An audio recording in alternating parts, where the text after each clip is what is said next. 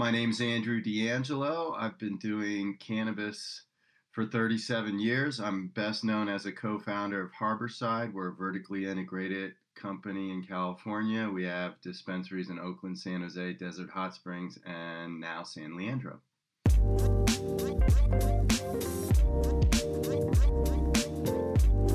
You're listening to the Curious About Cannabis podcast.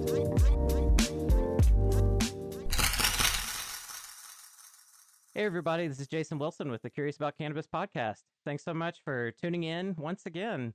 So I am beyond delighted today to be able to sit down and talk with Andrew DeAngelo at, there's so many ways I could introduce you. Activist, co-founder of Harborside. You're involved with the Last Prisoner Project now, which I know you've been bringing a lot of attention to. But welcome, Andrew DeAngelo. Thanks so much for being willing to come on the podcast today. Thank you, Jason. It's great to be with your community today. Yeah, totally. So I'm really stoked to see where our conversation goes. I've been following a lot of your press over the past several months, some of the interviews you've been doing and keeping up with some of your work. And there are a lot of milestones to go through, but then I know there's a lot you've been talking about lately that I don't want to make you regurgitate the same stuff that you've, been saying over and over again. So I'm going to try to go in some unique directions here, but there's all sorts of stuff for us to go into right now. And to kind of segue into a lot of things, one of the first things I wanted to ask you about is you recently took a trip to Barcelona, didn't you?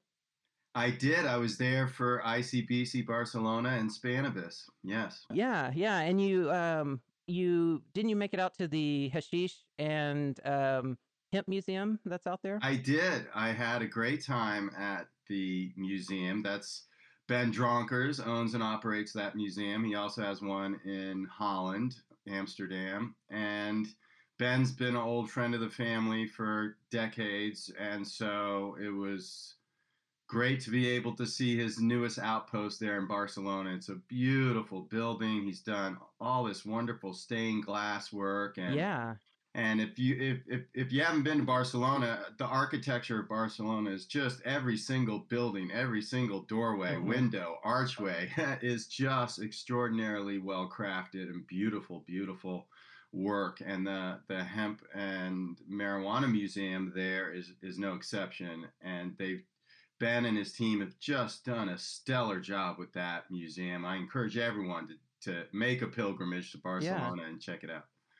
Yeah, I saw some of the photos you posted on social media, and I was fascinated how beautiful some of the way everything was presented, the design, the architecture, and everything. And I wasn't even really familiar with that museum. Can you describe a little bit about what that museum is like and kind of how things are presented and what your experience there was? Sure. The museum has multiple levels, so it's 2 or 3 stories. There's elevators and stairs that you navigate through it. And it's a history lesson of the plant and specifically hemp. The two tracks the museum really talks most about is cannabis as a medicine and as an intoxicant, and hemp as a industrial raw material. So those are the two focuses, I would say, of the museum. And Ben's just got an incredible collection of ancient hemp materials and modern hemp wares also that are represented by some of the leading cannabis and hemp companies of today. Of course, Sensi Seeds is right next door to the Hemp and Marijuana Museum, both in Barcelona and I believe in Amsterdam. And you can purchase CBD products there and genetics and a whole bunch of really cool art and culture and swag from both the museum and Sensi Seeds. And I was just thrilled to be in Barcelona and experience that. We in the United States, we have Cannabition was sort of the first cannabis museum or installation in Las Vegas there. Weed Maps just did a big installation in Los Angeles. That was a museum, but we don't have a permanent cannabis museum, that I'm aware of that's as large and as serious as Ben's. I'm sure we have lots of small ones and probably millions of small ones in people's homes. I certainly have them. I got some in my home, in my altar, of course. But so when it's not easy to have a museum. Mm-hmm. Museums don't make money; they lose money, and they are about building culture and about keeping something alive for future generations to learn about, and that's hard work to do. And our movement and our industry is still in the embryonic stages, Mm-hmm. and I look forward to the day, and I hope Steve and I get to be a part of it, where there's something like the hemp museum here in the United States. Every city should have one. Right. Every community has a cannabis story that goes back hundreds of years, Mm-hmm. and we can all tell our own version of what's Right. happened over the last 100 years. So it's part of the cultural work, Mm-hmm. um, that I think we're moving into sort of a cultural renaissance with cannabis. We had to legalize, and that was just a brutal 100-year war. And now we have all these little battles to get legalization right, which we have not done. Mm-hmm. And of Yeah. course, we have a lot of work to do to get legalization right. So that's going to be 10,000 battles that we're going to have to fight for Yep. that. Yep. But the cultural work is really something that I think our community is going to have a lot more fun with than the political work. And I really, creativity and culture has been one of the strengths of the cannabis movement and community for forever, going Yep. back to the jazz age, Yeah. Yeah. going back to the brothels of New Orleans, going back to Jamaica, going back to Mm-hmm. to India. Long, long time. This plant has inspired the creativity of men and women all over the world, and so we get to come out of the shadows culturally now and into the light, and wear our colors loud and proud, and talk about the plant in ways like a museum. There's millions of ways to express cannabis culture, but a museum is certainly one of them. And there's a big, wide open cultural world out there that I hope your listeners will embrace. There's also, I know you do a lot of science on this podcast. Mm-hmm. There's a big science. The world of cannabis science is Oh gosh. Yeah. just like just Exploding. like just like culture. It's in the Yep. embryonic stages, and gosh, I can't think of something more exciting right now than to be working with cannabis science or cannabis culture. Yeah, yeah, no, I totally agree. It's the research going on with cannabis now, it's like we've hit a breaking point and now there's just tidal waves of information coming out and people interested. And I know things are hard right now. We're in this disruptive period dealing with the coronavirus and everything, but I've been very blessed in my life to have the chance to work with some universities that are now that hemp is legal, they're like, okay, we can touch the cannabis plant. And even though it's not THC rich cannabis, we're still able to touch the cannabis plant. We're still able to learn a lot and, and do some work that, a lot of these institutions have been wanting to do for a long time. And like I mentioned to you before we started, I'm originally from Mississippi. Did my undergrad work at the University of Mississippi and spent some time at the cannabis lab at the University of Mississippi. And so Uh-huh. Did you it's work on the farm or in the I did lab? I didn't work on the farm, so I worked for the IT department for the university, and I was one of the go-to technologists that worked on instruments and different things like that in the lab during the time I was there. So I Wow. spent a lot. I spent a lot of time just when I was there. I spent most of my time in the research and development lab indoors, but I did get tours of the outdoor facilities. I saw how they processed everything. It's fascinating, and talking on what you just mentioned, the different perspectives of our culture around cannabis. That's something that weighs on me heavily coming from Mississippi, coming to Oregon, the culture shock of like I bet. I have friends that are still battling to avoid going to jail over a half gram of cannabis in their cars, whereas now I'm in Oregon where people are driving around with pounds of cannabis in their cars, legally as part of their business. Um, so it is fascinating, and I think it's something that is underappreciated that we have so many perspectives around the cannabis plant and our relationship to cannabis laws and cannabis culture. And I agree with you that um, work that I look forward to seeing done is promoting these stories and helping people get a more rounded understanding of how society has been interacting with cannabis. throughout time, but also in different places in the world at the same points of time. We're in a fascinating place. Um, and your activism work, I think, it's really great that you get to interact with all of these people that are fighting these different battles and learning their stories and being able to share those with people to kind of open people's eyes a little more that there's more going on here than maybe you see in your immediate community. Yeah, well, actually, Jason, once Steve and I learned that the most powerful way to do cannabis activism is to tell the stories of people who really need cannabis, and whether that be HIV and AIDS patients in the late 80s and early 90s, and some of that pioneering work that was done by Dennis Perone and Brownie Mary and all of us at that time, or kids with epilepsy more recently. That is how you really, we have to go through the heart. We made all these rational arguments for decades of personal freedom, and cannabis is a natural plant and you can't criminalize something like this, and it has a historical significance to the human race and it's been with us for thousands of years. And we went on and on with these rational arguments and they went nowhere.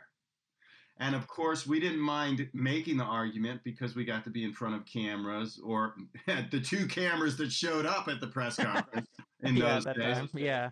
or the one reporter sitting there with a notepad, or a tape recorder.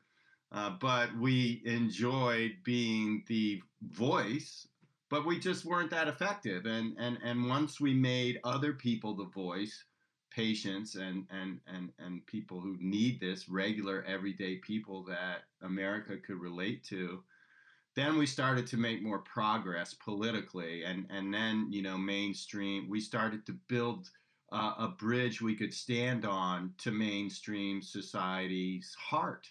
And we're still building that bridge. And thankfully, we've made so much progress. You're in Oregon, I'm in California, and cannabis is legal for anybody over the age of 21. And what a far cry from folks in Mississippi, or even my hometown where I grew up, Washington, D.C. area, which has a lot more legalization than Mississippi does, but still doesn't really have access, Yeah, um, yeah. yet. So it's one of the reasons I left, was because we could not change it, and California, we could change it. So sometimes you have to go to where you can be most effective, and then sort of allow that to be a foundation you build on. And the fact that you and I, another person I know, Brad Crafton. I don't know if you know Brad Crafton, but he also went to University of Mississippi. He also worked on the farm, and he's also in the cannabis industry. He's a farmer, um, and similar story to you. He heard the call from folks like me and my brother from other places there in Mississippi. Was working at the University of Mississippi. Was working at the farm. Saw a disconnect Yeah. between what was legal and not legal, and what was being studied and not studied on at the farm there.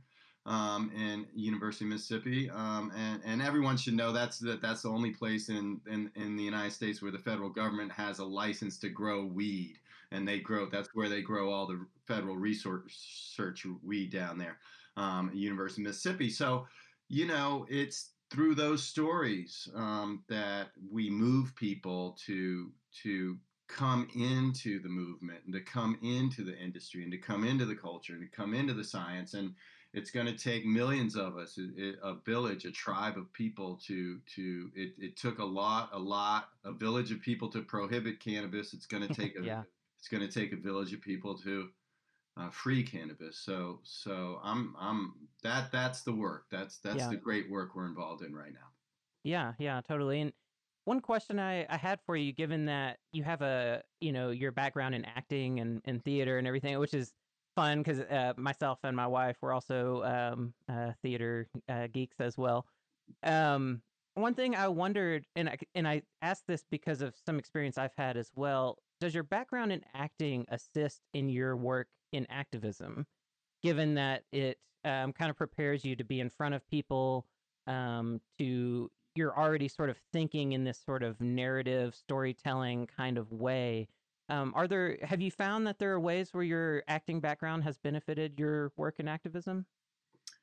Oh, absolutely. The ways are endless. You know, you go to acting school, you go to college, you study acting. That's what happened to me. And the acting bug bit me right around the same time the cannabis bug bit me in high school. So Yeah. I was an athlete in high school. Then I got hurt, and then I started taking cannabis. I felt better. Then all the people in the theater department at my high school seemed really fun and cool, and they all smoked weed. So and it was nice to be on stage and get the attention and tell stories and be in that ancient communion that live theater Right. is. Yeah. Mm-hmm. There was something that just spoke to me, and it made me happy. So I studied that in college, and at the time, this was 1985. You have to Yeah. understand a much different time, and to study acting in those days was insane. People said you got to be out of your mind. Do anything. The old saying was, if you can do anything else besides be an actor, go do that. Um, uh, that was what all your teachers told Yeah. you, and that's what all Yep. the acting books and said. Luckily, I'm more stubborn than that. Right. And but I also loved cannabis, and I was advocating for cannabis even as I was learning to be an actor, and there came a point where I had to choose between acting and cannabis. I was Mm-hmm. unable to do both. There was no way I was going to be able to do both. The world was not going to let me Yeah. I do mean, that, insane and demands so either way.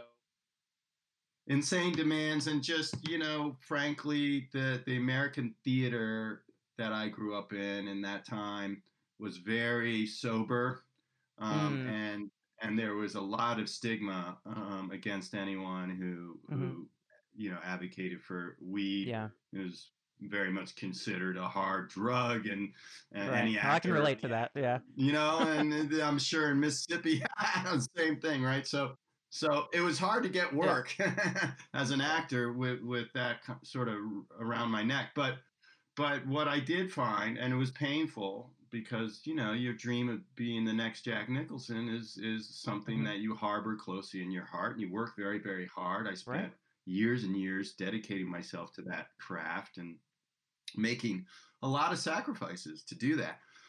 But then, you know, I learned, wow, I started selling weed and I started being an activist, and all of a sudden these skills started coming in handy. And, you know, I found myself more disciplined than most weed dealers Mm-hmm. because I had this Yeah. background in acting, and, you know, you had to go to rehearsal to be an actor, and you had to Mm-hmm. study singing and dance and meditation and relaxation on voice and all these things you had to study and learn, and you had to practice. And Yeah. so it instilled a discipline in me that few of my weed dealing peers had.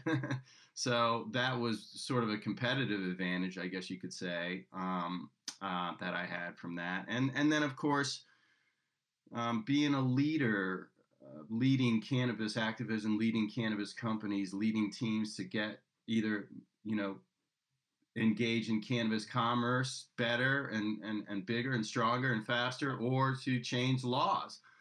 Both of those things require leaderships and leading teams, and people getting everybody sort of row in the same direction and get things done. And acting skills and my study of the humanities as a young man translated very very well into that. I think that perhaps, you know, being an actor is the study of the emotional life of characters, and the Mm-hmm. emotion Yeah. and the emotional life of human beings, and so you develop an emotional intelligence as an actor that the normal person who doesn't study acting perhaps doesn't have. And then as a leader, I found, particularly in a cannabis ecosystem that's filled with constraint and contradiction and absurdity and danger, um, I found that emotional intelligence was very helpful in terms of being a leader and manager, and getting people to believe in a vision and sacrifice for it, because you can't be in this game without making sacrifices. And when we ask people to do that as leaders, we have to show up in the right way and lead by example and do a good job as leaders, or you're not going to get a whole lot of cannabis people to follow you for very long. Right. Yeah. Yeah. Cannabis Well, and people have an aversion to leadership. authority. Yeah. Well, and on Yeah, that I mean, and on that train of thought, what were some of the I guess kind of growth milestones for you as, starting in the 80s and then working into, now in 2020? I'm sure you've gone through a lot of evolution as an activist and how you communicate, and as a leader, how you manage. I remember seeing one quote from you sometime about when you were working at Harborside, that you learned that um, you realized as a manager that you had to treat everyone more as a family rather than, just a employee manager employer kind of relationship, and that was a big, sort of turning point for you. So can you kind of go through some of that evolution that you sure, went I'd through? love to. I'm very passionate about leadership and Yeah. management because I had to learn how to do it in the underground environment, and then I had to learn Yep. how to do it in a complex retail environment where the thousands of members of the public were coming every day. So Yeah. that those are two much different management and leadership ecosystems. So when you're in an underground system that I grew up in, your freedom depends on your team executing the instructions exactly right, and so you tend to lead with a command and control, Sure. Yeah. principles of command and control. Do this, do it right, or you will be held accountable in a pretty serious way. Because you're risking my freedom, you're risking your own freedom, you're risking the freedom of our network, our community. So you have to lead and manage people with a heavy hand. Oftentimes, the folks that you're leading and managing in underground economies are folks that perhaps have less education, less formal training, Sure. perhaps had more traumatized upbringings. And so you have to manage and lead in such a way that gets people to execute without everybody getting busted. When you legalize and you have a license to sell cannabis in a retail environment like we did in 2006, it's a much different world. And you have complexities and constraints involved in that. You have the public coming in involved in that. Oh yeah. You have a workforce of mainly people in the beginning of their careers, whether they be bud tenders or inventory managers or safety and security people or bookkeepers, whatever. They tend to be at the early stage of their career and require training and require a type of management that encourages development, because in those early days I couldn't just hire anybody I wanted. Yeah. Right. You had to be a medical cannabis patient to work at Harborside when we first opened, and you had to be willing and able to work in a weed shop. Yeah. And there were a lot of people that just the reputational risk, or they had a better job in a mainstream industry, or it was too risky Yeah. to go work at a dispensary. So the labor pool that we had to pull from was very constrained, and I had to develop people and develop their Yeah. talent and develop their skills, and that required more of my skills as an actor and as a theater person, Hmm. because in the theater we're dealing with things you can't touch, a Yes. human Yeah. emotion. Hmm. We're the commerce is a story or a song or a poem. It's not something you touch and that's where the skills really helped me, right? Where I'm banging my head against the wall, doing this command and control thing, like two It's just months. not working. Yeah, I mean, like 2 or 3 months into Harborside, we're starting to grow. The people are starting to come in. The patients love our model, and I've got people that are quite a bit younger than me, working under Mm-hmm. me, and they're in the beginning of their career, and they're fantastic people. They're all cannabis Yeah. people. They're patients. They're fantastic people, and they're smarter than me in a lot of ways. They know how to do technology, and they know how to Mm-hmm. do social media, which was basically just being born at that Yeah. time, but they were way ahead of it. They understood how to gather information better than I did.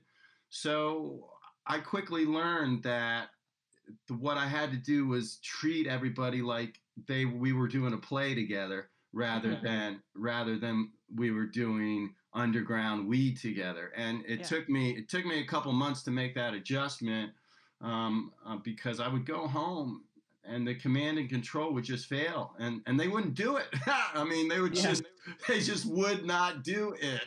And then I would have to do it, and then I'd be at Yep. work at I'd be at work at 5 in the morning, and then I'd stay in there Get until frustrated midnight, and and it was resentful, and yeah. oh, I'm just tired, and just I felt ineffective. I'd go home, just sad. I'm like, something's not Yeah. working, and eventually, I realized it was me, not them, and I had to look within myself, and I had to discover new ways of being a leader and being a manager. And once I had that revelation, and by the way, I got that revelation by consuming a lot of cannabis in a distressed state of being, where I'm just trying to find the answer. And so I'm coming home, I'm Mm-hmm. taking my cannabis, and I'm being a good cannabis person, and I'm meditating on this. Yeah. And once I realized, hey, I got to get my ego out of the way here. And I have to lead in a Mm-hmm. different way. And the next day, I'll never forget it. The next day, my main right hand person at that time was a woman by the name of Adrian. And I sat down with Adrian. I said, look, I'm sorry if I haven't told you this before, but we're a team. And I'm going to treat you with respect. And you're going to come in here, and together we're going to do all these things we have to do, because I'm figuring it out as we go too. I've never run a retail Yeah. shop, and we got to figure out how to manage this inventory and keep track of it, because at that moment in time, that was the big job I had to Mm-hmm. face. And once I did that, and I had that frank and honest conversation, it was more like two actors talking about how are we going to do this scene Mm-hmm. together, um, or two artists trying to figure out a creative problem together. Then things started to connect, and very quickly, we started to get a lot more done, and very quickly my assignments started to get executed, and and Yes. and Yes. and we built trust together, and then Adrian was able to come into work feeling better about her job, knowing that I trusted her to do it. I would let her do it. Yeah. Sometimes she'd make mistakes, Sure. and but I had to let her make a mistake, and Yeah. then say, hey, look, let's review this work, and I think there's some mistakes here. So um, once that all dawned on me, then I was off to the races, and I became very curious about this, and I started reading all the management Mm-hmm. books and all the leadership books, and then I started taking classes at the University of California, Berkeley Extension night school program, and Mm-hmm. I became somewhat obsessed. Obsession is something Steve and I have always sort of cultivated, and I became obsessed with how Mm-hmm. do you lead people Yeah. in a complex, constrained environment where the whole world's against you. How do you do it? Mm-hmm. And that immersion into study was also very helpful, because I would learn something in a book or a class, and I'd bring it into work, and I'd try it. Mm-hmm. I'd Yep. try it. Yeah. Learn. Yeah. And if it would Mm-hmm. work, I'd keep doing it. And if it didn't work, I try to figure out why it didn't work and make some adjustments. And that's what a truly good leader does, all the time, every day. Where we should constantly be in that conversation with ourselves as leaders. We're always developing as leaders. Mm-hmm. Leadership is a journey; it's not a destination. Anyone who thinks that leadership is a destination is not really a leader, because Yeah. you learn over time that you learn over time. Yeah. Yeah, well, and myself as so there's the scientist hat that I wear, but I'm also an educator, and it reminds me of this dynamic that always happens in education where, you're a student for X amount of time, then you become a teacher, you're thrust into the world, and in your mind you're like, I don't know what I'm doing or why I'm even teaching people because I'm still learning so much myself.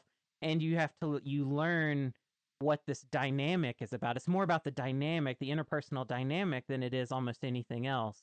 And figuring out that it is like, even as a teacher, you're on a journey with your learners to, navigate waters and discover things, explore things, and you're always learning things as a teacher. And if you ever think as an educator that you already know what you need to know and that you're just, by your own grace bestowing this, upon other people, well, you're in bad shape. That's a recipe for disaster. Yeah, Um, you're so right. Yep. it, and some things you mentioned triggered some other things that I wanted to make sure to talk to you about. One of those is stigma. So this concept of stigma, you've touched on several times now ways that you've experienced stigma along your journey. You mentioned that in acting school there was that stigma there against cannabis, that you couldn't really, be very open about cannabis for fear of how be Well, part of even your worse, experience. I was open about it, and I was somewhat blacklisted because of it. Gotcha, gotcha. Yeah, That yeah. So even you worse. actually, yeah, yeah. And then you mentioned going into Harborside, dealing with stigma around dispensaries, whether that be from people that might want to visit a dispensary and don't know, what to expect, or people that are working there. So, can you talk a little bit about other ways that you've encountered stigma, maybe in sometimes some not so obvious ways? Because I think stigma surrounds the industry in ways that um, are very subtle, especially now as legalization's coming about and culture is changing. We're in this weird mosaic sort of where you've got a lot of people that have changed their minds about cannabis or are very friendly to it, people that are on the fence, and then you still have the people that are very averse. But it's a much more a sort of mixed pool now, I think, than it ever has been. Of people, I mean, it's one reason why I have this podcast and the book that I have, Curious About Cannabis. So many people are curious and trying to figure out how they feel. Um, so can you, yeah, speak to that a little bit about some of your experiences with stigma and maybe things that you've learned over time to deal with that experience? There's sometimes that sense of dread when you feel that stigma there. I mean, even as a scientist, I feel that of like, you know, me getting involved with cannabis, is that like putting a mark on my record somehow? How are my colleagues going to interpret that? So there's so many directions we can go in, but that's a topic I wanted to make sure to talk to you about. Well, I'm glad you did because not too many people ask me about that. And stigma is our next big war that we're Yes. going to have to Yeah. fight. I mean, legalization was the first big war, and Lord knows we have plenty more places that we have to liberate and legalize, but the wind is at our backs with respect to legalization. With respect to stigma, not so much. Yeah. While I share your positive outlook in terms of more and more people becoming curious about cannabis, more and more people are opening their hearts and minds to a different story Yes. about cannabis. So I think that work is we've started to do that work, but the stigma is terrible. I mean, here we are in California, the state that was the first state to legalize medical. We didn't become the first to legalize adult, but we did in 2016 legalize adult. And because of stigma, 60% of California is banned. You can't Yeah, that's mind blowing. Yeah. 60% of California is banned because of stigma. Because when you ask people, do you want a cannabis dispensary in your neighborhood? You have this NIMBYism response Mm-hmm. that's absolutely baffling. Absolutely baffling. In the county that voted 70% for Prop 64, which was the legalization for adults, Mm-hmm. that county has banned dispensaries. It's Wow. just Wow. it's the most phenomenal perversity of democracy in a case like that I've ever seen. 70% of the people voted for it, and they've banned it. So at the local level, with a few political elites that have made those decisions against the will of the voters, and we've tried to fix it for 2 years, and we haven't been able to again because of the stigma. Uh, then that's just the political stigma, right? Right. If you get into the cultural stigma, you know, I used to have to answer the question, I started selling weed in 1983, and by 1993, I was a wholesaler of weed, Yeah. and I was selling huge amounts of weed underground, and I would go interact with the theater world or the film world or the academic world or mainstream society, and people I would meet, they'd come up to me and they'd say, "Oh, hi, you're Andrew DeAngelo. What do you do for a living?" Yeah. And just that question was traumatic for me to Yeah. hear. Mm-hmm. And it was not just the stigma that society had on cannabis. It was the stigma I was placing on myself even. Yes. And I remember growing up in the 80s and 90s, and if something went wrong in your life, you would say, "Oh God, maybe it's because all the weed I smoke," and maybe it's and all these lies and all this BS that was planted into your head about cannabis would start to rear its ugly head. It's almost like it's just this terrible demon Mm-hmm. that you have to exercise from the I totally agree. Yeah. from inside you, and it took me a long time, not until we opened Harborside, and even after I remember the woman I'm in love with right now that I've been with for 12 years. When I first started dating her 12, 13 years ago, we had just opened Harborside, a year Yeah. prior, and I had to go meet her parents. I had to go meet the parents. Yep. I'm the guy with the dispensary. So what do you do for a living? So what do you do for a living, Yeah. right? Yeah. And that was after we had Harborside. We were legal, and I had a license. It was still, I remember talking to Samantha. Well, how do I answer that question? Do you think I should be totally honest? She's like, yeah, I think you should be totally honest. I'm like, okay. How's that gonna go? I guess we'll see. Yeah. um, and I was honest, and they were very nice. Actually, her stepfather and her mother were very, very, very supportive and nice, and kind, and they very conservative people. So or somewhat conservative. I can't say they were Yeah. very conservative, but somewhat conservative. And I was grateful that we were able to get over that. Mm-hmm. Yeah. And then I was very actually, in the subsequent years, both of Sam's parents used cannabis for their own health and wellness. So we got to know each other over time. But that's and if you think about stigma in all the different ways, you think about a place like Mississippi where you grew up, and just wow, where people really really believe that cannabis causes insanity and murderous behavior in people, and all Well, and these it'll send you to hell. I mean, that's another right. big piece there. Right, and so the stigma, and there's actually a long tradition of the Catholic and Christian Mm-hmm. churches Yep. sort of marginalizing cannabis people for using our sacrament over the years, particularly in Mexico and Latin America. Yeah. Absolutely. So there's a history there. So and the way, how do we deal with it? Okay, great, we've talked about it. It persists. Yeah, yeah, it um, does. so how do you deal with it? And one, you have to get validation from people in your immediate circle and community, right? Yeah, And that's a just great like point.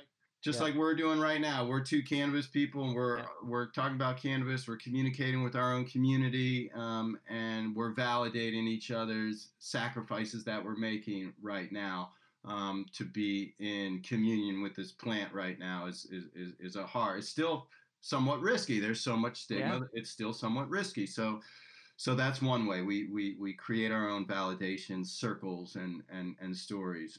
The other way is we have to manage ourselves. I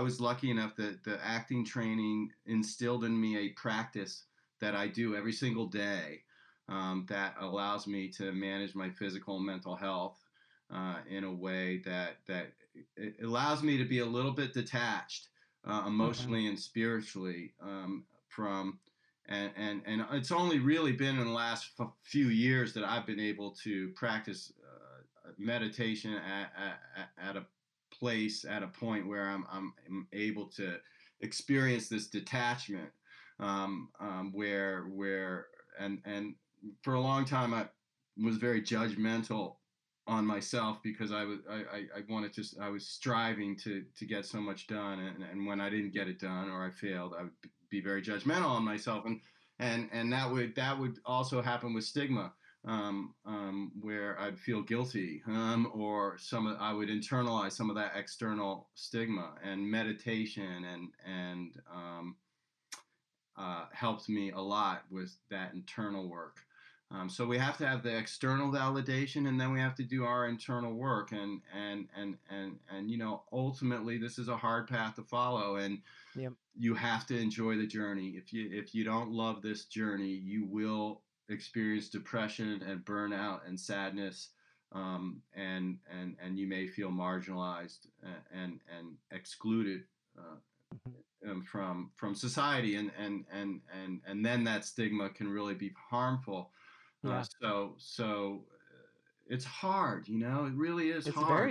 It's um very, and very hard. and there's moments of, maybe I'm now 52 years old. I've been doing this work for a long time, and I have a community around me now that Yeah. it's kind of strange if you're not into cannabis in my world, Right. but Yeah. it's taken me a long time to develop that, and many people that are earlier in their careers and their journeys as leaders may have moments where they just feel terrible, Hmm. because of this stigma. And the only thing I can say in those dark times is take deep breaths and understand that what's happening to you in that moment is a part of you. There's a part of you that has gotten bigger and has Hmm. overtaken you, and that part of you, has listened to a lie, Yeah. and in fact is lying to you right now. Our minds play these tricks on ourselves. Yep. When we say, "Oh God, I'm a failure," nobody's a failure. Okay, but we're so hard on ourselves, and the stigma, the most insidious part of the stigma is what it causes us to do to ourselves, and Yes. and you see this with other forms of stigma, whether it be racism or Yes. or homophobia, or it all kind of works in the operating system of stigma and hatred Yep. is very similar to each other. Right. And people, what ends up happening is our very bodies, through slavery or imprisonment or even death and lynching, become victim, to this stigma, to this lie, to this craziness, and so that's why we have to take care of ourselves and surround ourselves with a community of people, and then work like hell to change it, so that our future generations, our kids and grandkids, don't have to Yep. experience this torment, Yeah. that we do. Yeah, I mean it's intergenerational trauma for sure. And I think you just explained perfectly.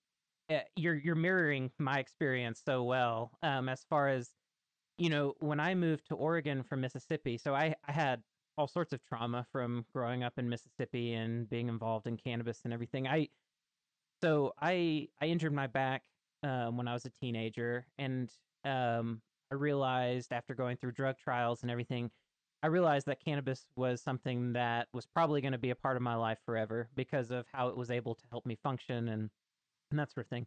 But I came to that realization in the middle of Mississippi, where there's obviously no access, and your whole life will get ruined if you're caught with it and everything. So that it starts to generate all these different patterns of thinking of like, oh, I can't let anybody know. I've got to hide this part, of my life away.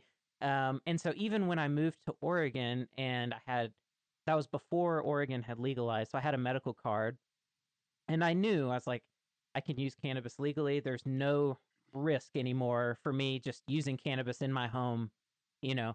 But still, my heart would start racing. Like, I might use cannabis, and then I'd sit there and think about what if someone comes to the door, or what if someone smells it? What all these what ifs that I would normally go through in Mississippi, and I sit there, and it was, to the point where I was having panic attacks about, these sort of issues, and it took years and years and years for that feeling to slowly come down and to feel more and more comfortable. But it is still something to this day. I've been in Oregon for 7 years, and I still have, it's a much quieter voice or feeling in my body now than it has been.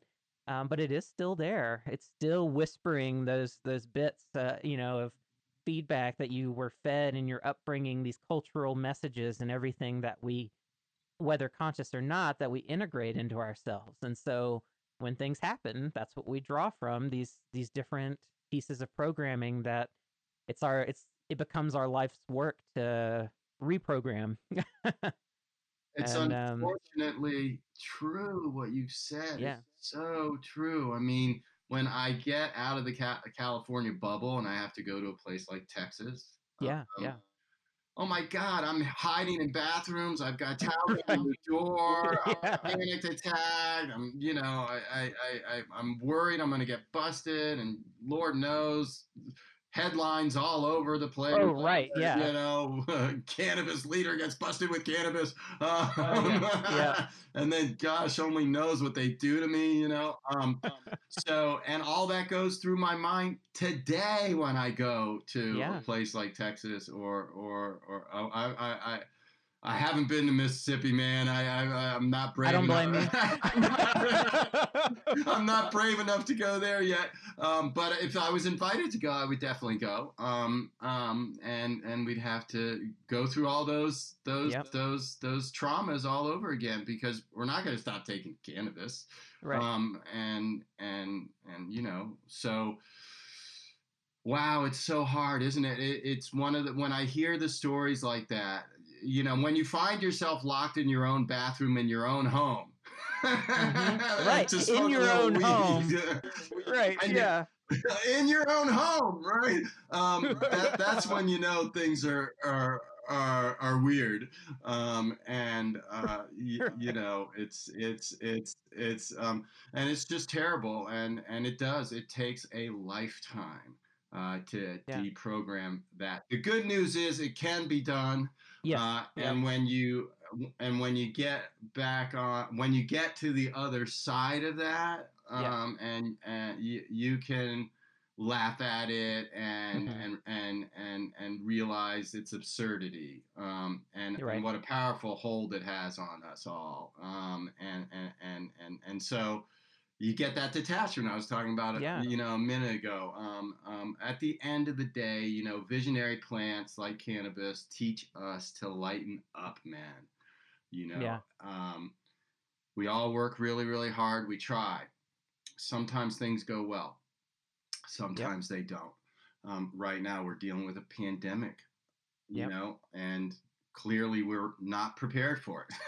Clearly. Clearly Yeah. not prepared for it, right? And should have been prepared for it. Yeah. And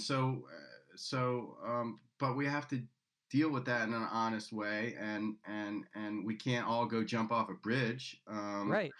We have to say, okay, we effed up, let's fix it. Yep. And so that's that's sort of the place I'm at with it now, where you can just kind of laugh at the absurdity of all those things that the stigma did to us, and work really hard to eradicate it from our culture and our Yeah. society, and that's going to take a multiple Yep. It generations. will. Yep. It really will. But gosh, won't it be wonderful whenever that time is, Yeah. multiple generations from now, where the world of cannabis is just like the world of apples and oranges. Right. Yep. Yeah. Yeah. I mean, I had a big moment for me of getting past my own stigma was taking a leap of faith and essentially, sort of coming out to my family saying that, like, this is a thing that's part of my life that I know, probably have problems with, but we need to talk it through because it's not going anywhere. And, we need to come to some solidarity on that. How old were you when you did that? Uh, I was probably 20 or 21. I think I was Okay. 21, 20. Okay. And because it was right after that whole incident I was saying where I went through those drug trials for my back and everything and Yeah. came to that conclusion. And Mm-hmm. so then my next step was like, well, I need to talk to my parents about this. And I'd been using cannabis for a long time before that. Um, but I had never, made these connections that it was benefiting my wellness in such a substantial way, that I needed to really take it seriously. And that was a really hard thing to do. And it was a painful thing to do. My parents and I didn't talk a lot for a couple of years after that. Wow. It was really hard. A lot of tears were shed. And my parents just, at that time. So also my dad is a Southern Baptist preacher, so let's throw that, into the mix Okay. too. So there's a lot of dynamics there of trying to figure out how to wrestle with this news. And so it took a while, but where I'm at with my relationship with my parents now is so immensely better than it's ever been. And they now use cannabis products for different things that they have issues with. And we've made it to that other side, at least within our own relationship with each other. And that gives me a lot of hope for what can happen. And sometimes what it takes for people's minds to change is for someone they love to then, be affected by something that they've held this, stigma about for so long. And then they're kind of forced to decide, like, do you want to hold on to that, that negativity, or do you open your mind a little bit and step into the unknown and see what happens? And Well, I mean, your story is the same as mine, and the same as my girlfriend Samantha's story with I just told a minute ago, and there's a reason they're the same story. The fact that your dad is a preacher in the community definitely complicated things. It must have been you must have been really nervous right before that conversation, I'm yeah. sure, because Oh me and my yes. brother we had to have that conversation with our dad at one point, many, many, many, many years ago.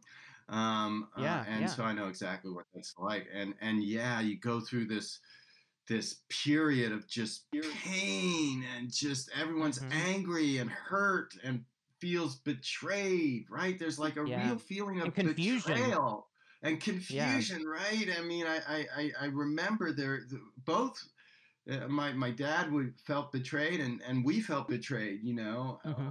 and gosh, it was just such a hard time to get through that couple of years after the conversation. And it was, after that Yep. conversation in our family, my brother and my father did not speak for a number of years, and I had to work really hard to Yeah. build that bridge, as sort of the younger son and brother. And we were able to do Yeah. it just like your story. By the end of my parents' life, everybody, my parents gave us the loan that we needed for Harborside. Oh wow, I didn't know that. Wow. Oh yeah, oh yeah. I mean, well, we sold my mom's house, moved her out Mm-hmm. with us. We were taking care of my mom by that point, and so she invested that. And then Wow. my dad actually helped us because we ran out of a little.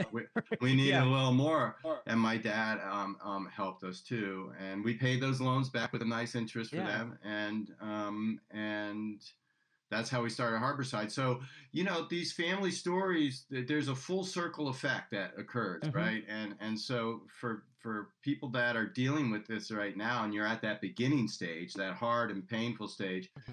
it does get better, because Yeah. the cannabis prohibition and stigma is built on a lie.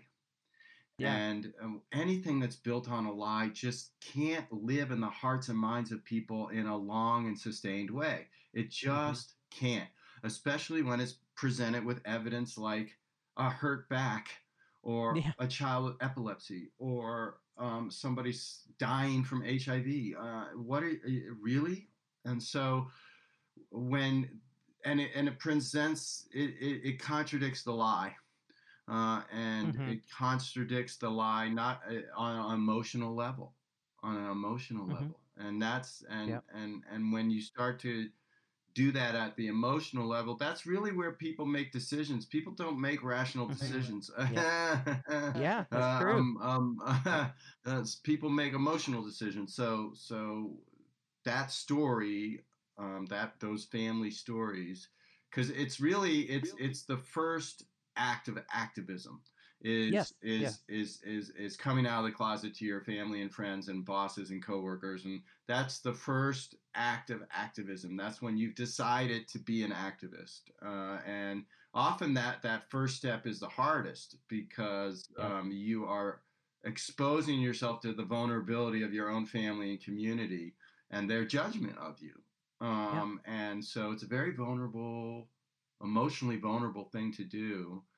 And anyone who does it is brave, and it's an act of activism, and it's the first act of activism. I remember, Yeah. Steve is my older brother, and so I was raised to do this. I was Yeah. raised Right. to Yeah.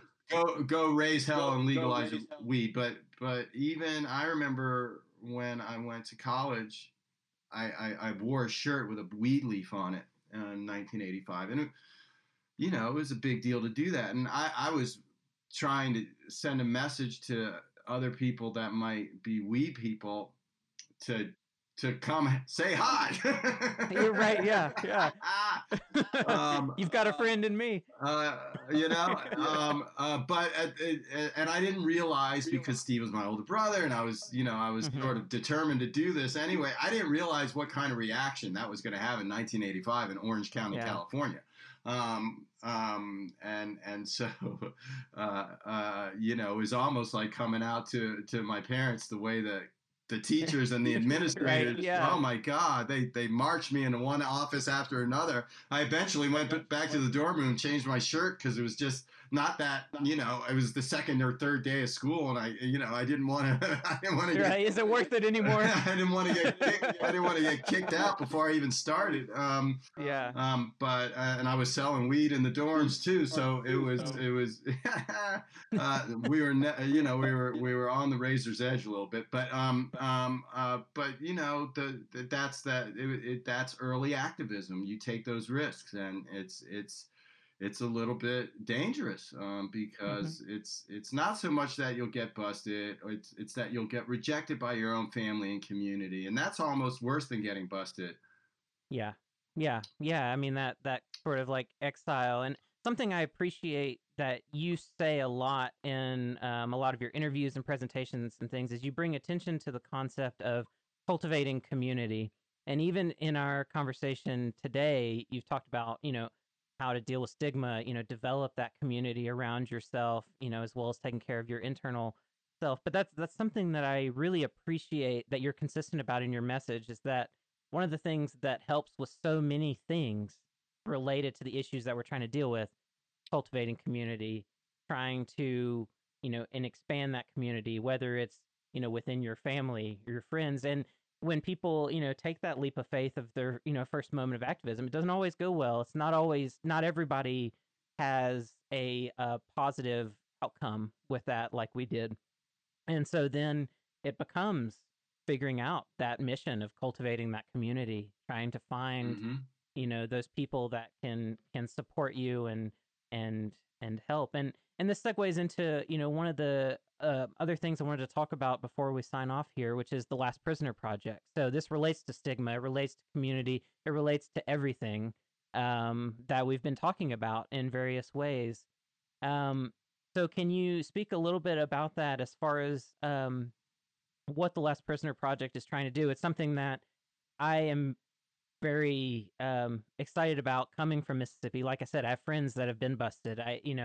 I fortunately have not been to jail. That's just luck. That's the only reason. But I have plenty of friends that have. And so, can you speak a little bit, not just to what the Last Prisoner Project is trying to do, but why it's so important, and why um, people that maybe are not so pro cannabis should take notice of this and think critically about what you're trying to do. Well, there's nothing I like talking about more than the Last Prisoner Project. It's a big passion project of ours right now. I'm putting a lot of my time and energy into it. And the simple why of it is cannabis is becoming legal all over the world, Mm-hmm. and people are making millions and billions of dollars of market share is being created right now. Yeah. And all that market share is being created by people growing and selling and transporting weed, Yep. one way or another. They might be making it into a fancy vape pen, but at the end of the day, they're Yep. growing and selling weed and manufacturing. And it's the same. And there's 40,000 people in prisons who did the same thing. Yeah. And they're in prison. They're not in boardrooms. They're not in fancy offices. They're not publicly traded. They're Right. effed. They're effed. They're bankrupt. Their Mm-hmm. loved ones are growing up and dying without them there. Their children are don't have their parent. Their community is without them. Their freedom has been taken away. Their lives have been totally destroyed. Going to And prison. and the stigma, and the trauma as well, that they've now had to live with, all this time. Oh yeah, the trauma of going to prison and then being in prison during a Right. pandemic, Right. Yes. when you're not supposed to be there in the first place, and then you're in there and you're watching the TV, and there's a dispensary that's opening right down the street from the prison. And they're By declared an essential service. and they're declared an essential service, and they're publicly traded, and the CEO just made Yeah. $500,000 last year. So that would drive you and me and anybody in prison absolutely insane, depressed, sad, suicidal. Yes. Um, Yeah. and Absolutely. and Steve and I have been wanting to do something like a nonprofit for prisoners for a long time. When we opened Harborside, we had a program where people could write letters to prisoners, cannabis prisoners, and we'd give you a free gram of weed in exchange for writing a letter. And the Last Prisoner Project probably had some genesis from that early program, 13 years ago that we launched. But about a year ago, I stopped running the day to day of Harborside, and I had more time to devote to another type of activism, and so Last Prisoner Project is a nonprofit organization we launched about a year ago. Where we have an executive director named Sarah Gersten and a managing director named Mary Bailey. Fantastic people. We have a website called lastprisonerproject.org. Uh, you can reach Mary at lastprisonerproject.org or Sarah at that URL. And we were looking for people in the industry to partner with us to raise money, and we have several programs that you can learn about on our website to do that. And our mission is to get people out, to expunge records once they are out, and then to reintegrate them into society with housing and training and a job in the legal cannabis industry. So we Yeah. partnered with a multi-state operator called Harvest, and we are going to be training prisoners who are released Hmm. and placing them in the cannabis industry. So all three of those programs, clemency is enormously expensive and hard to do. Expungement is not as hard as clemency, but still difficult, and certainly getting people trained and employed and housed is not cheap either. So we're we've got a lot of work ahead of us, and many millions of dollars that we need to raise to achieve those three things. Yeah. And it may take, you know, a generation or two, Yeah. uh, Yeah. to get it all done, because we want to do this globally, not just in America or North America. We'd like to do this work globally, and you know, we're close. We've already collaborated with some of these early releases with other social justice groups. So there's many social justice groups now. Social justice, thankfully, is an issue that's sort of becoming um, popular as Yeah. issues go. Yeah. And I'm glad it needs to be. It should long overdue. Yeah. And so that's what Last Prisoner Project is, and that's why, I mean, the we have to restore justice, and Yeah. we have to get people out of prison, and you know, I don't think it's right for any of us to be in this industry without doing something to solve this social justice inequality and problem that we're having. And it's not just people in prison. It's making Yeah. sure that we have a social equity program that works. We don't have that yet. Like I mentioned earlier, both legalization and how social equity works within legalization is not quite designed very well yet. It's very Yeah. clumsy, and it's not working so good, and we have a lot to fix there. Um, and so there's Yeah, and that's when you're describing it. I mean, that's kind of how I see the Last Prisoner Project as this big social equity project. Because I mean, let's face it, we're in a weird situation now where legal cannabis is getting majorly whitewashed because you've got people of color that are disproportionately affected by the cannabis laws in the first place. So you see who's in jail, and you've taken essentially large populations of people of color and taking them out of the game completely, while you've now got states legalizing and all of these companies starting to get involved, and a lot of them are not super diverse. And this is an issue that I'll be talking on in another interview very soon with somebody about, specifically just about that problem. But this is related. The problem with the prison issue, social equity, all of these things are interrelated. And if we don't address them with urgency, then the industry is going to develop on the current path that it's on now, which, I mean, to put it diplomatically, is not ideal. If we were to see it run its course. So I view this as something very urgent for people to pay attention to, notice, and understand these dynamics that are at play. That this isn't, it is about getting people out of prison that shouldn't be there, but it's also about reestablishing the social equity piece, that these people should, I mean, they have a right to. well, here's the thing about social equity that I think is the key, and this is a controversial thing to say, but we can't just give social equity lip service. Yes. The Yeah. way social equity is going to succeed is these companies are going to be diverse, and we're going to have a whole bunch of companies owned and operated by people of color that are going to have market share and be successful. Hmm. And those of us that have white skin and have grown up with privilege have to be willing to sacrifice for that.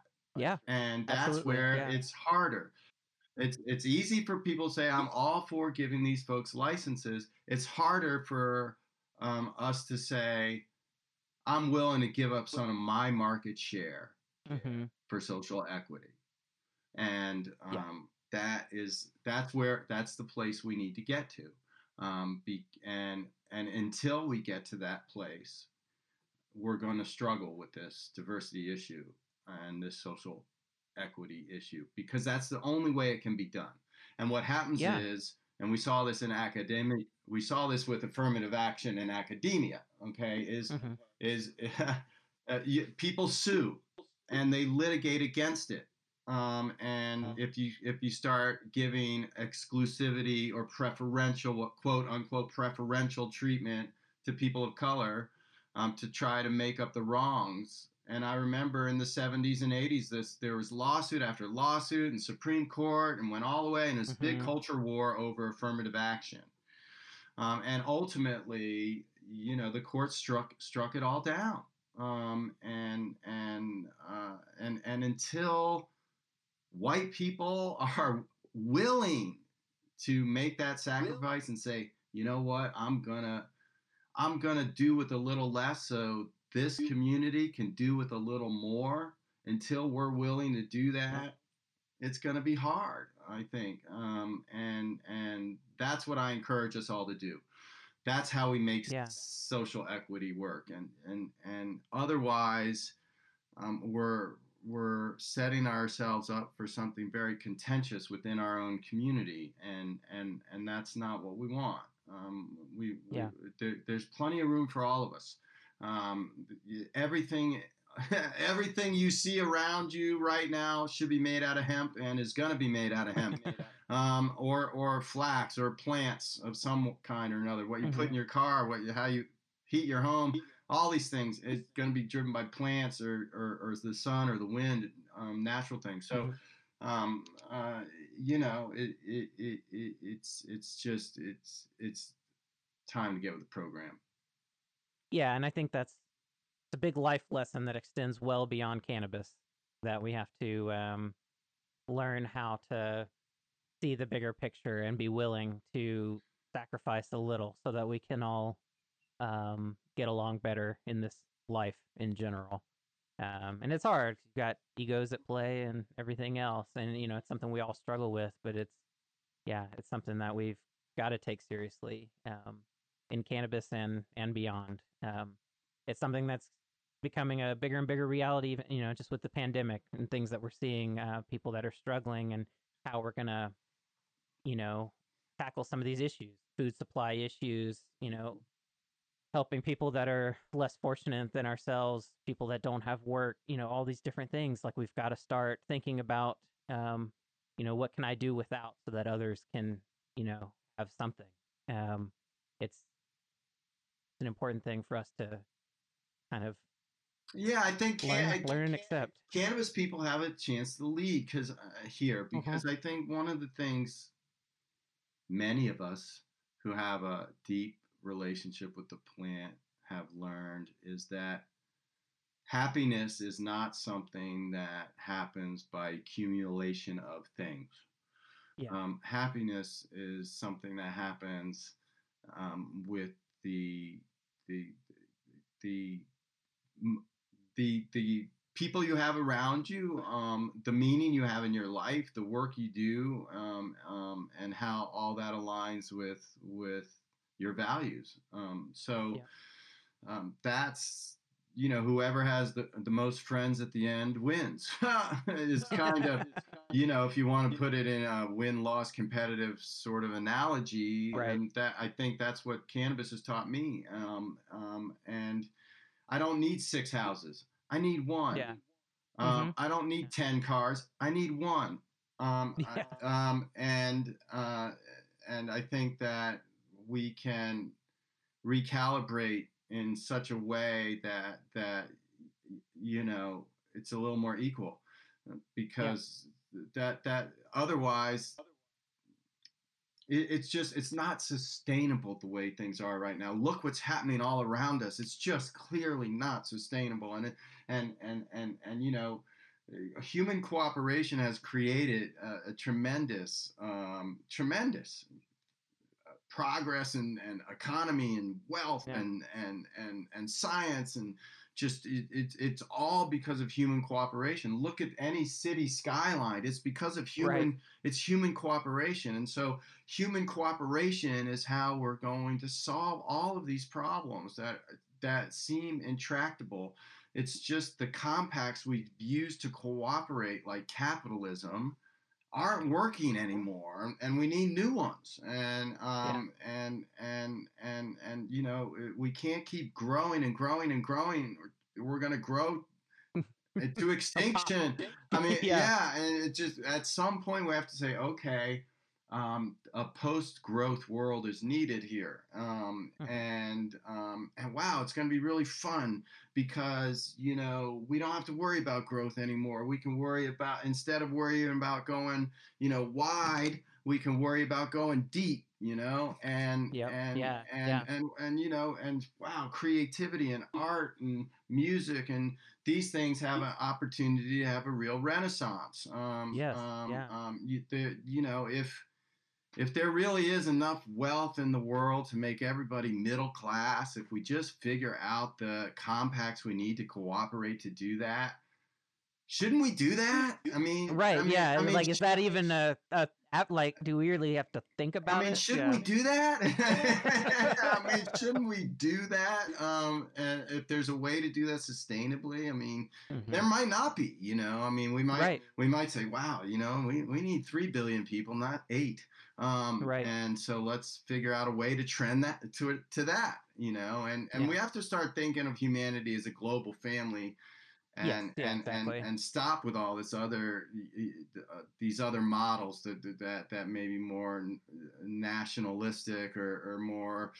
tribal or I mean even the cannabis community, we're a big tribe. I mean Yeah. it's we could be our own country, if there Right. was Yeah. some way to define that without landmass and borders, Hmm. and strong central governments. Spiritually, we are our own sort of tribe and country and community. My brother talks a lot Hmm. about this in Cannabis Renaissance and the Cannabis Creed, and you can follow my brother and I and learn more about this. But this idea, this is we are tens of millions, hundreds of millions of us now that love this Yeah. plant, that Yeah. have basically the same value system. And there's tremendous power in that we have not even begun to leverage. Yeah, no, that's absolutely true, and it'll be interesting, as people get more creative, and especially, when times get tough, sometimes that drives some really interesting innovation. So it's going to be really interesting to see how the cannabis industry adapts to the times we're in now and how it progresses forward. Because we're at a really interesting opportunity. It seems like right now that we can grasp if we can find a way to get our wits about us and see the vision. I think, what you're pointing out of needing that higher vision of what are we going towards, and not just our little group, but as, society in its totality, what are we moving towards, and how do we get there? And yeah, we just haven't had that um leadership, I don't think, from very many people that have that level of vision that's trying to coordinate, something like that. I agree. We're still extremely nationalistic and tribalistic, and it seems like maybe more and more people are starting to clue into those dynamics. But we still have a long way to go. And my hope is that when times get tough like this, and it provides an opportunity to do things differently and set new standards and to lead, like you're saying, the cannabis industry has this chance to lead and set examples for other industries and other ways of doing things. Like, we need to take that seriously and recognize those opportunities and grab hold. Yeah, we're at a real crossroads. I wrote about this, and I was grateful that Benzinga published my piece about Prop 64 and how to fix it here in California. And what's happening in California is metaphorical for what's happening with legal cannabis in Canada Yeah, and yeah. Michigan and Hmm. and Massachusetts and lots of places. You're absolutely right. We're at a crossroads here, and we have. There's the legal industry is really on the verge of collapse in a pretty Yeah. serious way, and we also have to get our own house in order. Hmm. One of the things I talk about is here in California, if we just raised somewhere between 25 and $50 million, we could write our own law. We could write our own regulations. We could write our own taxes. We could take the local control away from the people. We could do it all. We could win. It's a pay-to-play political system out here, and in most places in the United States, we didn't build that system, us cannabis people, but we have to learn how to win within it, and we can, Mm-hmm. because now, our industry, however fledgling, however constrained by bad public policy, we still did 3 billion in Yep. California in 2019, and we only need like 1/10 of 1% of that to Right. pay to play in the political system and win. So that we do have to get our own political house in order, and certainly diversity and social equity is part of that getting that house in order, and that's why we have Last Prisoner Project. We're it's we're fighting. We used to have to fight a war to legalize cannabis. That Mhm. and usually when you do war metaphors, you talk about all the battles. Yeah, I lost the Yeah. battle, but I won the war. The old Right. saying. Well, now we've won the war, but we're losing the battles. Yeah. Yeah. I Yep. mean, we're losing the battles, and that's where we need to start winning, and we have to pivot. I spent 2 years in California doing this with the California Cannabis Industry Association. I'm now a private citizen, so I'm trying to do this a little bit more from the outside than the inside. But once you've changed law, you're now no longer a political activist, you're a political operative. Right. And you have to get into that system, and you have to create the change you need to make legalization work better for everybody. You have to do that within the system. Yeah. And that's a whole nother skill set. I'm still just learning how to navigate all of that. I learned a lot in the last 2 years, and I talk about that in that article. But our primary, we can't get too angry and frustrated with the politicians for getting things wrong when we don't have our own house in order. And so we're very fragmented right now. If you Google trade associations for cannabis in California, you'll come up. Yeah. I mean, there's got to be 150 of them. We need one really good one and big one that represents everybody, that has a 10 or $20 million annual budget just for Yeah. California, or 50 Yep. or 100 million even. Um, Exactly. then we start to win. That's what the NRA and the conservative groups, they don't have 150 NRAs. Okay, they don't have Yeah. 150 different trade groups. They no, man. Yep. They get behind they one. get behind one. They consolidate, and boom, they hit you hard right in the face. And Yep. and politics is competitive and contentious. That's the way the Yep. system's set up. And that's hard for us cannabis people. We don't like that. But and I think we can, like you said, create a new political order as a new industry order. There's no reason Mhm. politics should be as contentious as it is. It should be Yeah. collaborative. Um, it should be collaborative, and disagreements are supposed to get us to a better solution, not Right. not tear us to pieces. It's supposed to be like, oh, okay, now I have to compromise. Oh, wow, that thing in the middle ended up being better than the thing way out there to the right or way out there to the left anyway. And when and it's not, it's so it's a different thing we're doing now with fixing all of this, because we have to win all these little battles now that we've Yep. won the war. Yeah. um, Yeah. No, exactly. so and Last Prisoner Project is one of those battles, and getting people out of prison is one of those battles, and making sure we don't overtax cannabis so that we can absorb the legacy market, not launch Prohibition Push. 2.0 against it. Yep. And there's any number of other things we need to do to reform legalization so that we can create a more inclusive ecosystem.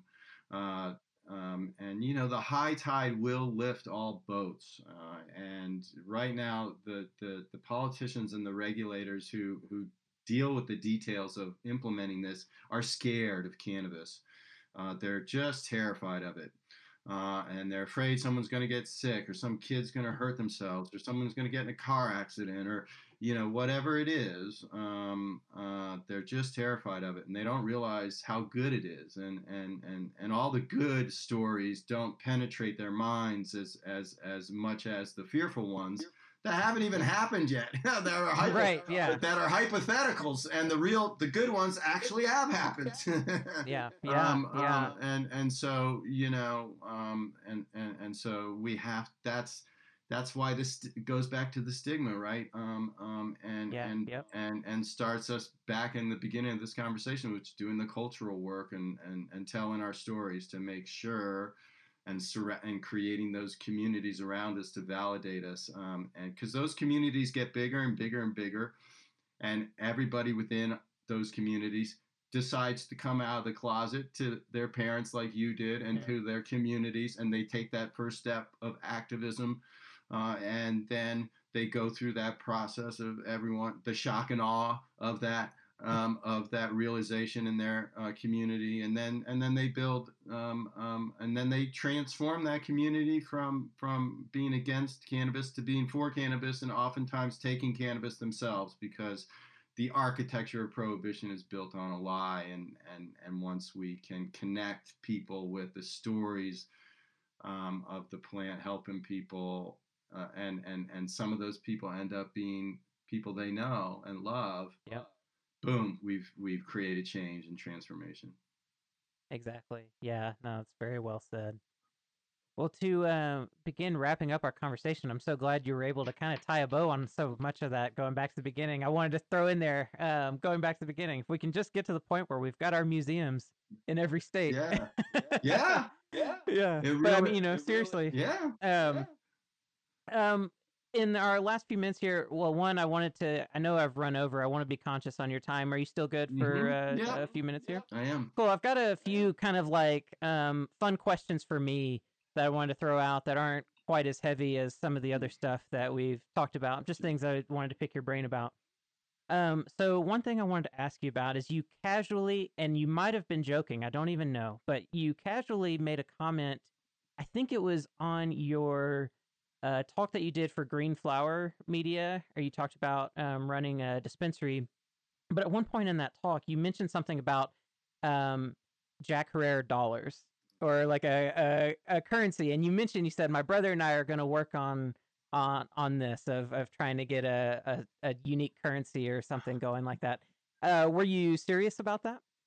Well, I want to get Jack Harrow's face on currency. I think Yeah. gosh, I'm not actively working on a campaign to get Jack Harrow's face on the Yeah. $1 bill. We're gonna have to take that up at a later point when,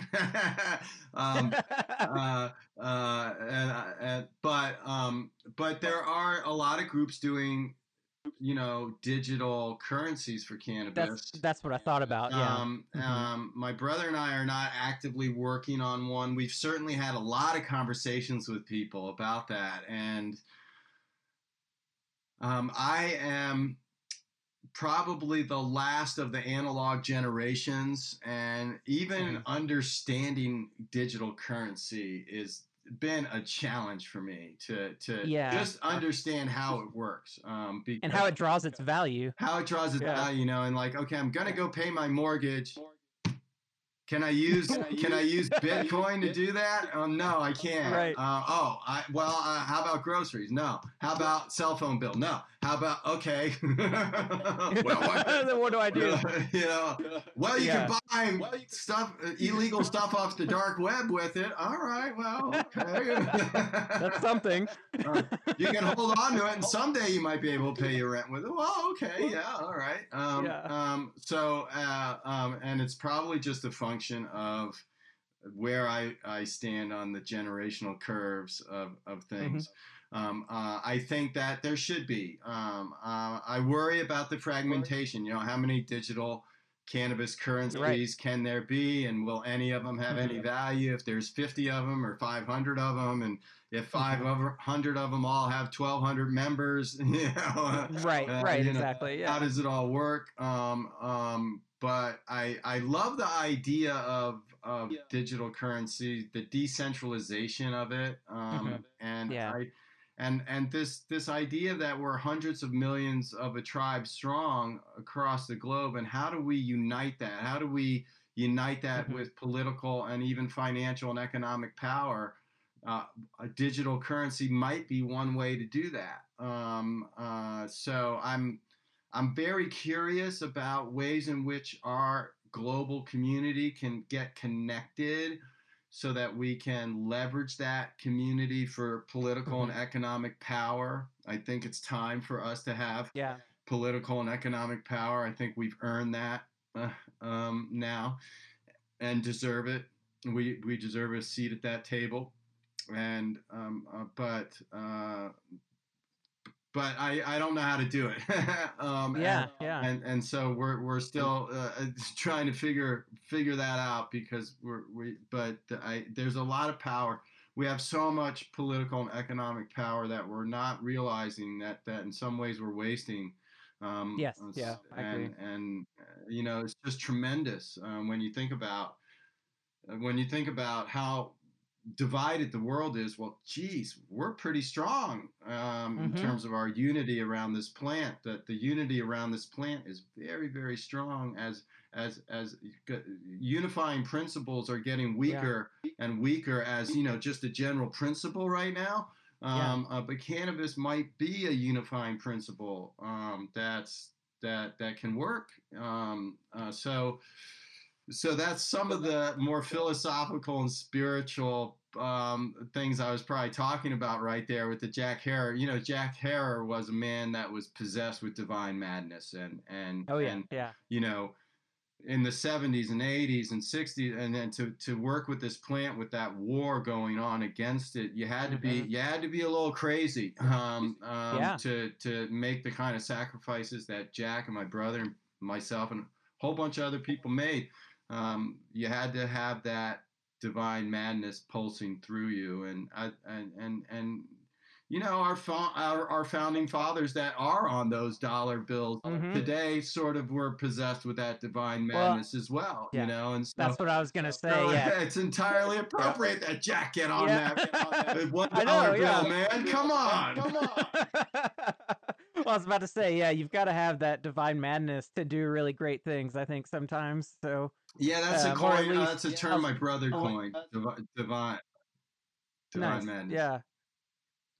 Yeah, being willing to kind of jump into the fire. So another kind of one-off question I have for you about your relationship with Dennis Perone. So that's somebody that, growing up, I've studied, had a lot of respect for. Unfortunately, never had the chance to meet or anything. But one thing I want to ask you is just, what's your favorite memory with him? Oh, wow. Well, when I graduated college in 1989, I decided I went to college in Southern California, and I just had enough of it at that point, and I decided to come to the Bay Area. I was lucky. I was studying acting up in the Bay Area at a conservatory, and I didn't know anyone in the Bay Area, and I was 21. I just graduated. My older brother and Dennis were old friends, and he said, "Well, I know you can stay at Dennis's house because you're young and male." And his house at that time was a mecca for young gay men, and there were about 30 of them living there. At that time, he had this big giant. He still is his husband John still has the house, and it's sacred ground, that house, and that house should be a museum actually someday. I hope it will be. But multiple reasons. But people. Yeah, right now it's still being used as an activist and house and a living house. So, but that journey is ongoing. But I'd like to see that someday. And I was 21 and Dennis took me in, and I was straight sexually, and that was interesting. And my favorite memory when he first met me, and he was smoking a joint. He handed me a joint, and he looked at me and he said, Well, Andrew, your brother tells me you're straight. He had kind of this New York accent. Yeah, yeah, yeah. Uh, and, it's okay if you're straight, Andrew, in this house. It's okay if you're straight as long as you don't flaunt it. Uh, and I would always blush when he said Yeah, that, yeah, because I was 21, I was surrounded by all these gay men, and they were all looking at me, and I would blush, and they would all laugh and howl and make fun of the straight boy in the house, and we had a good time with that and that dynamic, and I got to be in Dennis's house for I don't know, 5 or 6 weeks until I found my own place. And Dennis was a real mentor to people. He was a father figure. In those days, a lot of gay men were kicked out of their homes, grew up in places like in the South, and were ostracized and were disowned by their own families, and they didn't have anywhere to go, and they were homeless. And Dennis took them in and fed them. And the rule in Dennis's house that I loved was that there's only one rule. You could do whatever you wanted in Dennis's house, but if you wanted to sleep there and not pay money, you had to follow one rule, and that was you had to be there for dinner. And he insisted Oh. he insisted that everybody have dinner together, and that we broke bread together. Wow. And he'd make a big meal. And there's big buffet kind of style meal, rainbow family kind of style meal. Yeah. Every night at Dennis's house, and that was the rule. And he insisted, and he would remember if you weren't there, and he would bust your. I mean, he would get really mad, and he'd call you out.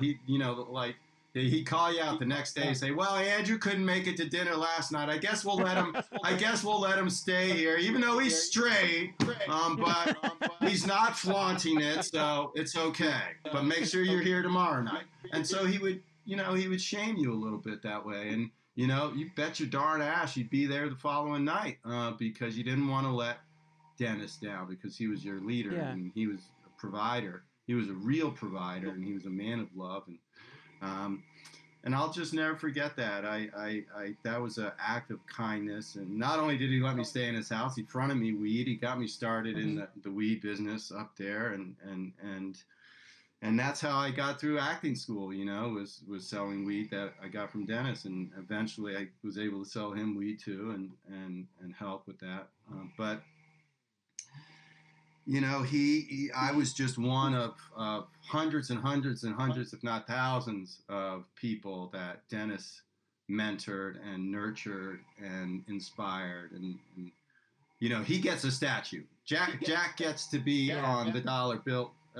Dennis should get a monument somewhere. He should have a monument. Yeah. I'd like to see Dennis have a monument. He's got a mural right now down in the Castro, but I'd like to see him have I'd like to see him have a monument. Yeah. Well, yeah, I remember.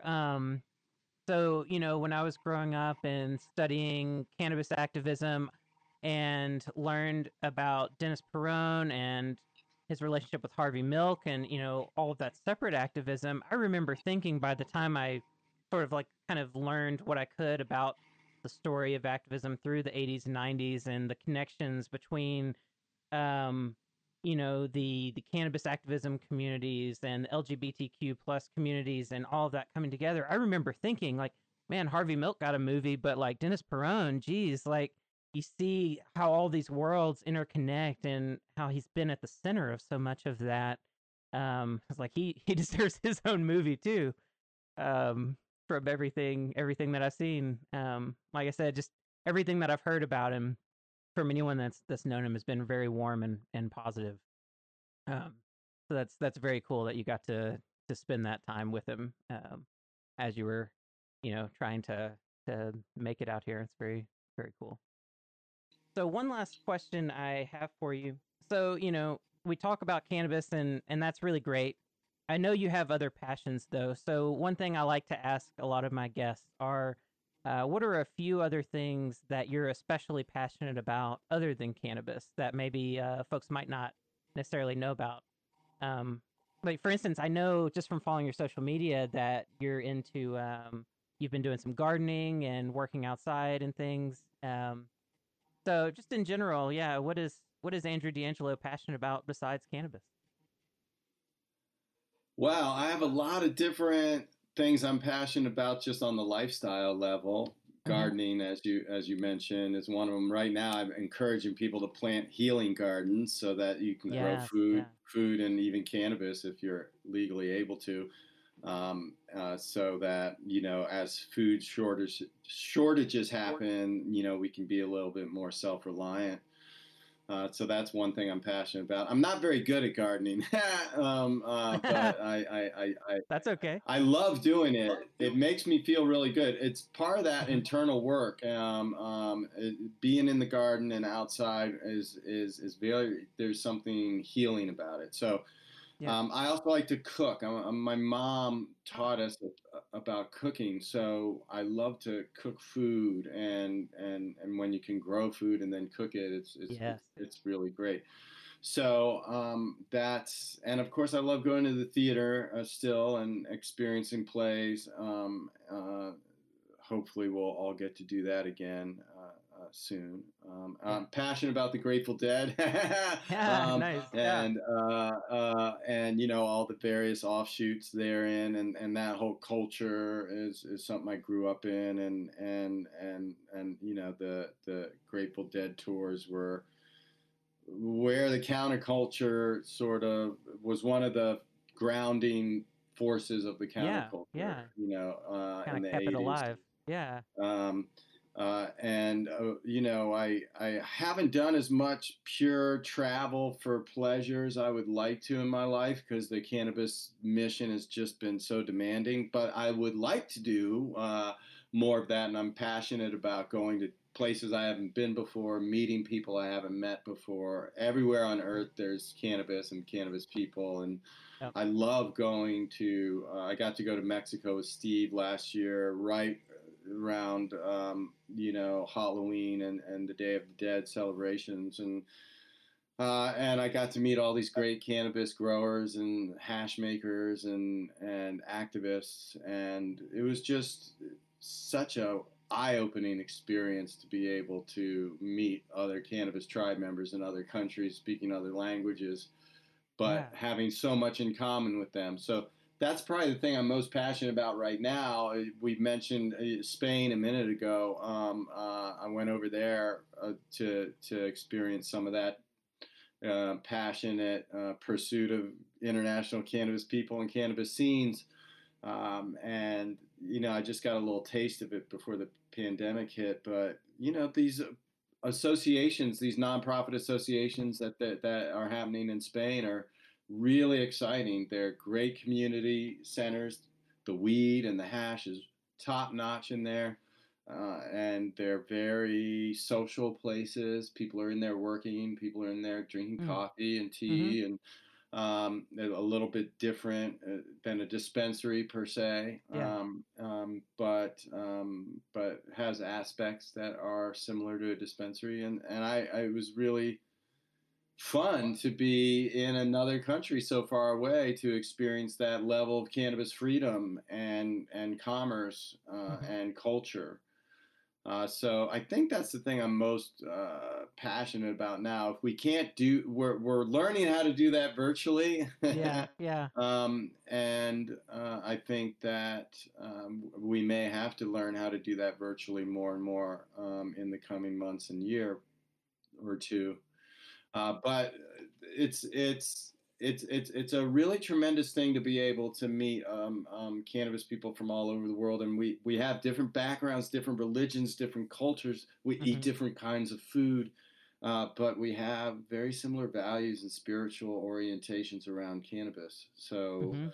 I've been fascinated by that because I for a long time we didn't know if our message was going to spread as wide as it Mm. has. Mm-hmm. And I first experienced that phenomenon going to Amsterdam back in the 90s and just experiencing that cannabis freedom in Yeah. Amsterdam in the What could be coffee shops possible? Yeah. yeah, what could be possible, and now the associations in Spain are doing it, and I think that we'll get to see an explosion of that kind of activity globally in the coming years and decades. I think it's going to be a lot of fun to it's again part of connecting that whole tribe together now. Yeah. And we'll be able to visit each other's consumption lounges and dispensaries Yeah. and farms, and they'll all be legal and out in the open, and we'll be able to share information and knowledge, and then we'll be able to share our customs and our food and our religions and our Yes. things that made us special to the place we're from. I discovering all of those, it's a little bit awkward being in Spain and not knowing the language. It makes me feel bad, but I Yeah. also enjoy the poetry and the Hmm. beauty of the sound of Spanish being spoken in Spain.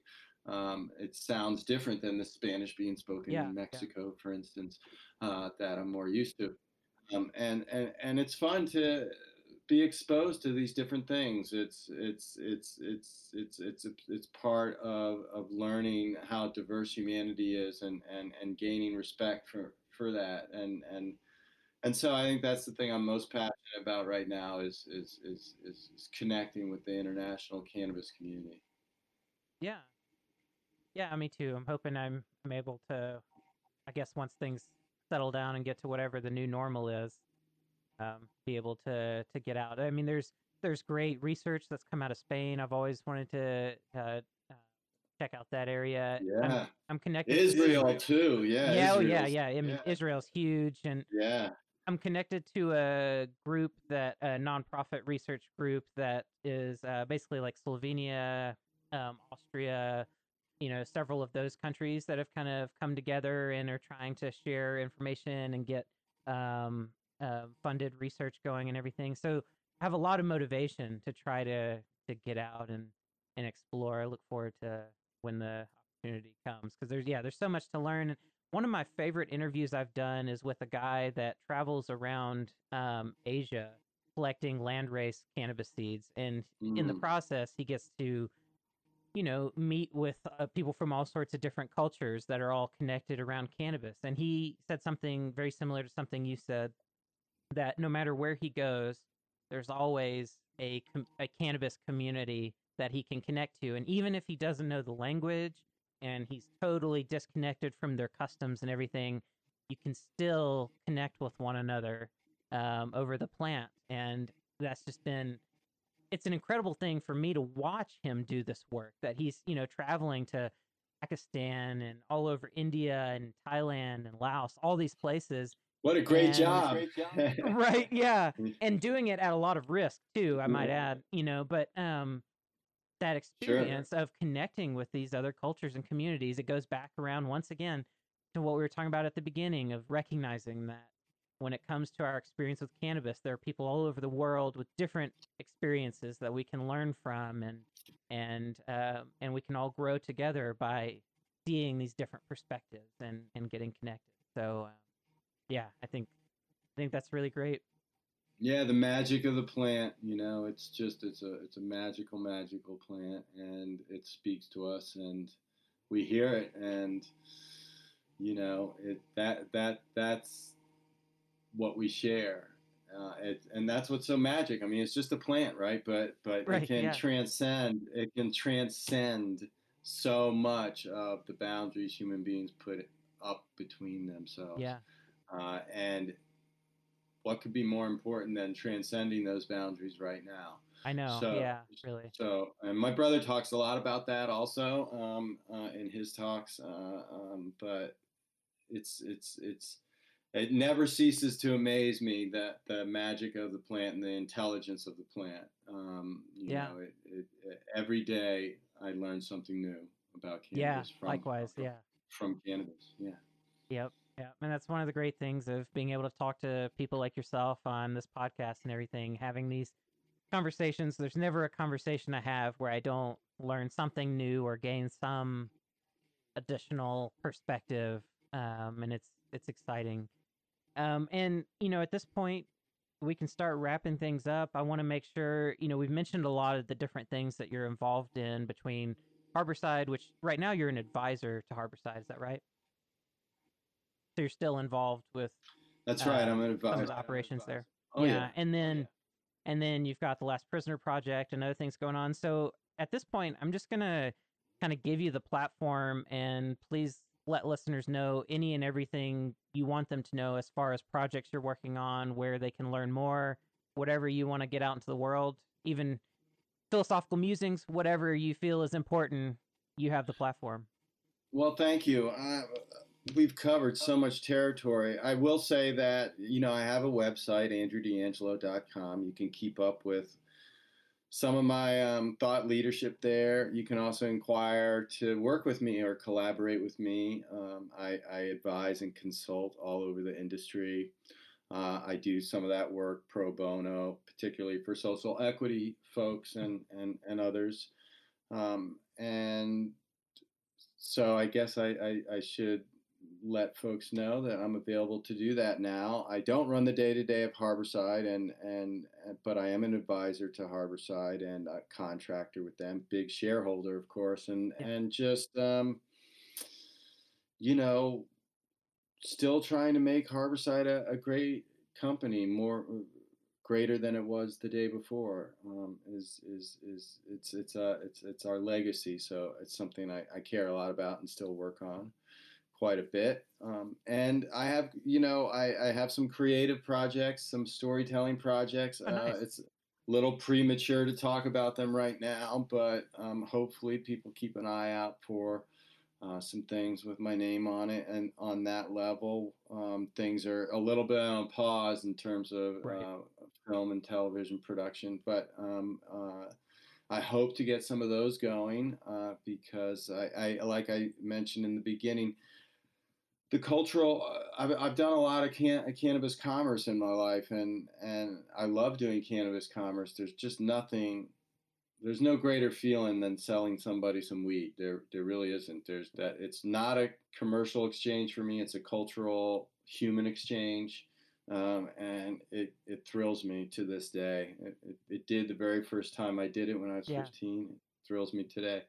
But the culture work is what's speaking to me more and more, because and telling the stories and making it about. I want to rebrand cannabis in pop culture, and I want the images and the people that you think of when you think of cannabis to change a little bit and get a little bit more diverse right now and Yeah. more mainstream right now and I want us to also preserve our own unique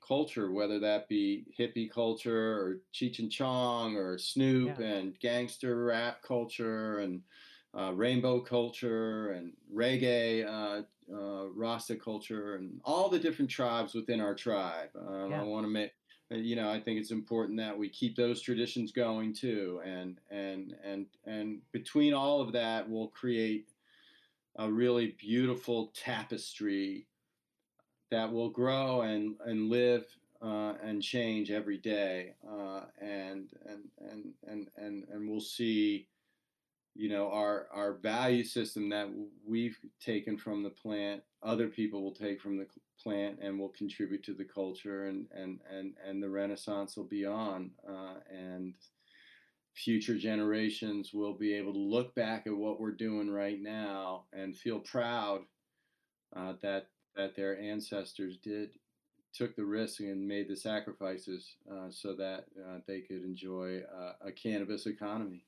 Yeah. Yeah. No, very well put. I keep thinking about my daughter when she gets older, and I tell her the stories, of how far things have come, even just in my lifetime, what I've experienced and the prohibition that I've experienced, traumas, the changes, the evolution, and, I can only imagine where it's going to be, when she's, in her late teens and starting to, wrap her mind around all of that. Um, you know, Despite how frustrating sometimes it gets when things don't evolve the way we'd like to see them. Don't, sometimes it feels like we take two steps forward, three steps back sometimes. Um, the ball is still always moving, and it's still always evolving, and it's moving into a better position. And yeah, I think, what we've talked about today is really about being more mindful of that evolution and our contributions in how we drive that evolution. So it's nice to see, people like yourself and your brother that are using, you know, part of Harborside's whole deal was setting a new standard and trying to present a new image, a new story, a new way of thinking about cannabis users and cannabis commerce and all these sort of things. And everything that we've talked about stigma, that's what it's all about, is recognizing that all of us players in this dance that we're in, that we have this opportunity to set a new standard, set new examples. And, as far as convincing people that don't necessarily agree, that's some of the best things you can do. Give them a new framework for thinking about this topic altogether, and new images that come to their mind when they think about a cannabis user or a cannabis company. Um, and that's how that change will happen. So I appreciate the work you're doing. I appreciate the activism and the sort of grand vision that you and your brother are trying to really realize and make happen here. It's inspiring. Like I said, it's inspired me since I was, a teenager, and now here I am in my 30s, and having the chance to connect with you and everything. It's honestly a little mind blowing how this whole your involvement in the cannabis space. You never know where it's going to take you and what's going to happen next. But I appreciate all of your work. I really appreciate you being willing to take the time today to chat with me for as long as we have. It's been great. There's a million other things we could chat about. I didn't even get into talking about Steep Hill and how Harborside was the first, dispensary to get into testing. You'd think, as a scientist, that's something that I would have gotten into, but there's so much other, I think, really important things to talk about that we'll find another time, sometime, to get into that. But just want to throw that nugget out there that Harborside was the first dispensary to do lab testing too. So as far as setting standards, you guys have done a lot of great work. So thank you for that. Well, it was great to be with you today, Jason, and we'll see you next time. Yeah, sounds great. I look forward to our paths crossing again.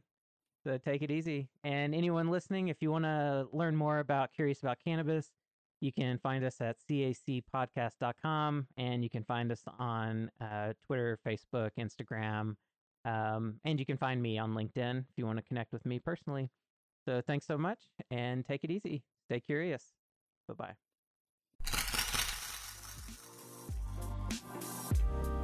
If you want to learn more about cannabis, you can check out the Curious About Cannabis book, available now on Amazon.com and other online book retailers.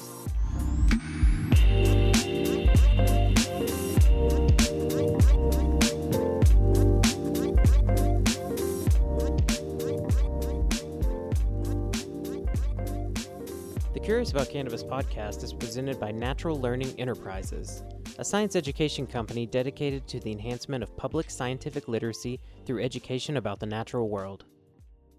Curious About Cannabis is just one of several learning initiatives produced by Natural Learning Enterprises. To learn more, go to www.naturallearningenterprises.com or connect with NLE on Facebook, Instagram, or Twitter.